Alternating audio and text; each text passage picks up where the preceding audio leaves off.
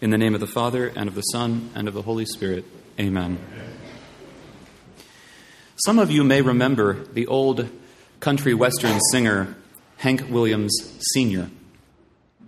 Well, I don't remember him, but I like to listen to him from time to time, especially if I happen to be feeling a little blue or even downright down and out. Actually, he wrote quite a few gospel songs because apparently, back in the 1940s, you could be both wildly popular and a regular guy who believes in God. Anyway, as I was preparing for my homily today, one of these gospel songs kept going through my head. It's called Calling You, and the lyrics are very simple. When you've strayed from the fold and there's trouble in your soul, can't you hear the blessed Savior calling you? When your soul is lost in sin and you're at your journey's end, can't you hear the blessed Savior calling you? He will take you by the hand, lead you to that promised land. Can't you hear the blessed Savior calling you?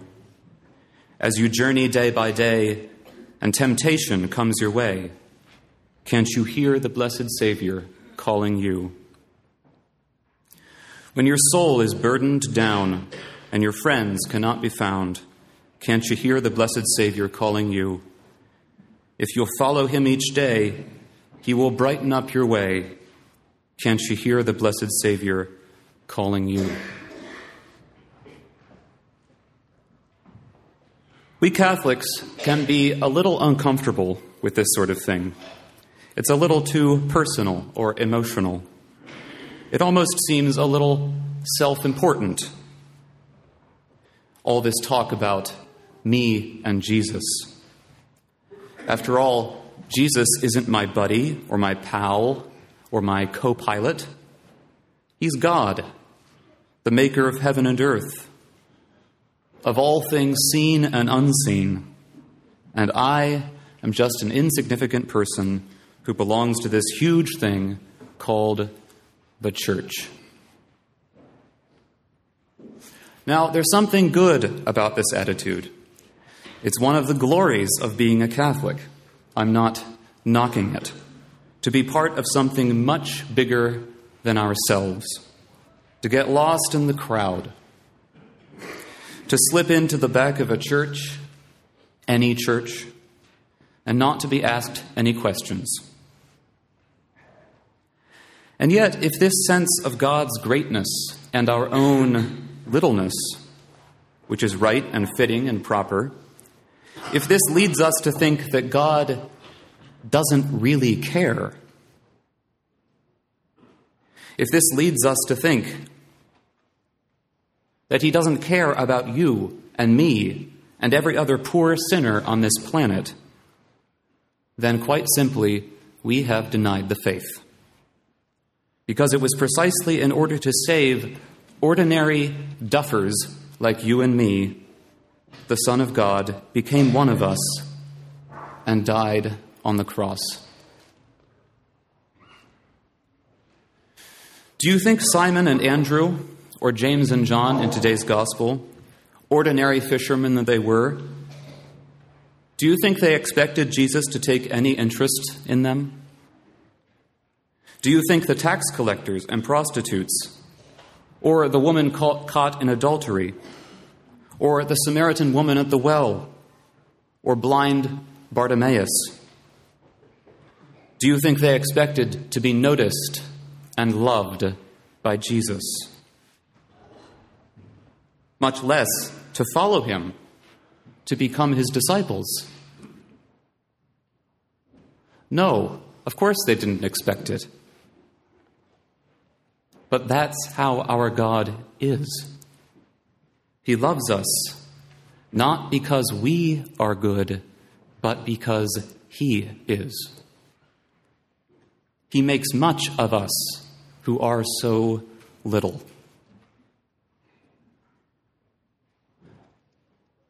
Well, this is both humbling and elevating, right?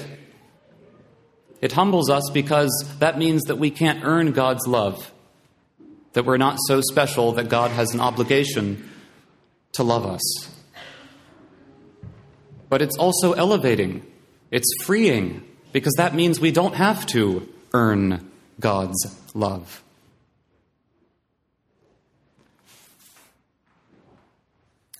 So if the call to discipleship that we hear in today's readings, the call to repent and believe in the gospel, to leave our nets and follow Jesus, if all of this sounds intimidating or above us, let's remember that it's not really about what we have to offer God, but rather about what God has to offer us. Discipleship, following Jesus, is really at its core a very simple thing. It is simply letting God love us. Let yourself be loved by God, and you will be his disciple.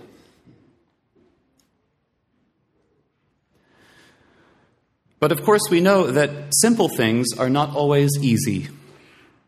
And it turns out that letting ourselves be loved by God is not always easy, especially for us creatures wounded by sin, who find it so difficult even to love ourselves.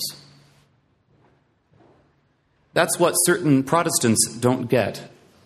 They talk about accepting Jesus as if doing so were a mere matter of words, as if doing so were not the beginning and cause of a transformation that ends only in our becoming like God himself and in seeing him face to face.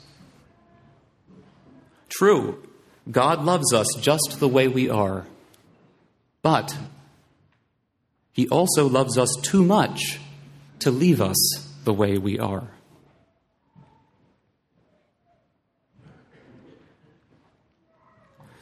And what does this transformation, this letting God love us, this discipleship look like?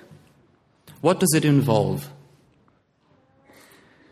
In order to respond to God's call, do you have to do something crazy, like quit your job, as Simon and Andrew did, and become wandering preachers? Do you have to do something crazy, like become a Dominican friar, or a Benedictine monk, or a priest, or a nun, or a sister? No, you don't, although I certainly recommend it for those of you who are so inclined. No, the essential thing about being a disciple, about letting yourself be loved by Christ, is simply to spend time with him. In the Gospel of Mark, we're told that Jesus called the 12 to be with him. He didn't call the 12 to do something. He called the 12 to be with him. That's what Mark tells us. For us, being with Jesus means prayer. Talking to God, and more especially listening to him, is the mark of a disciple. St. Teresa of Avila said, "There is only one path that leads to God, and that is prayer. If anyone shows you another, you are being deceived." One path to God, prayer. Of course, this doesn't mean we all have to become mystics. But it does mean that if we don't pray, we're not really Christians. We don't really know Christ. And prayer should not intimidate us. Prayer, in its most basic form, is as easy as a child talking to his mom or dad. What child would go through the day without telling his mom or dad what was on his mind, what he was worried about, what his hopes or desires were? That's what discipleship is, becoming a child of God. Have you ever noticed how children don't worry about a lot of things? They tend to be pretty happy, or if they're sad, it passes quickly. Why? Because they trust their mom and their dad.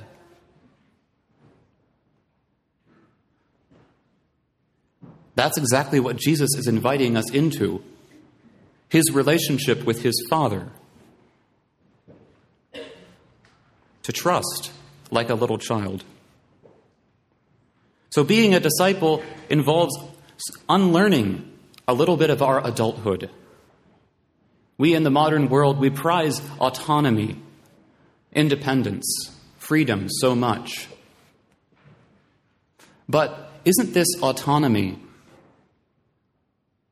really a great burden?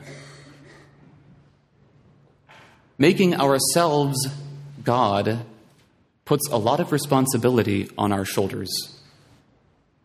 If we just let God be God, if we recognize him as God in our daily life, what anxiety we are relieved of.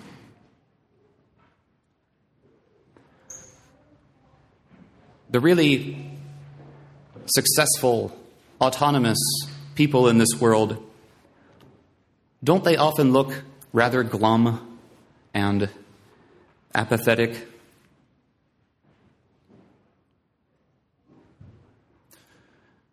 This adulthood that we carry around, it strangles us. These images of success that we have foisted upon us, these strange identities, psychological burdens, lifetime goals that are killing us with exhaustion and frustration. Why not become a little more like a child? A child recognizes his mom's voice, his dad's voice. He follows his mom or dad instinctually, habitually. That's what a disciple does, follows God instinctually, habitually. And this can be done whatever state of life we're in. It doesn't have to disrupt our ordinary activities. Rather, it enhances them, helps us get through the day. So let's recognize our Father's voice. Let's recognize He's calling you. He's calling each of us. In the name of the Father, and of the Son, and of the Holy Spirit. Amen.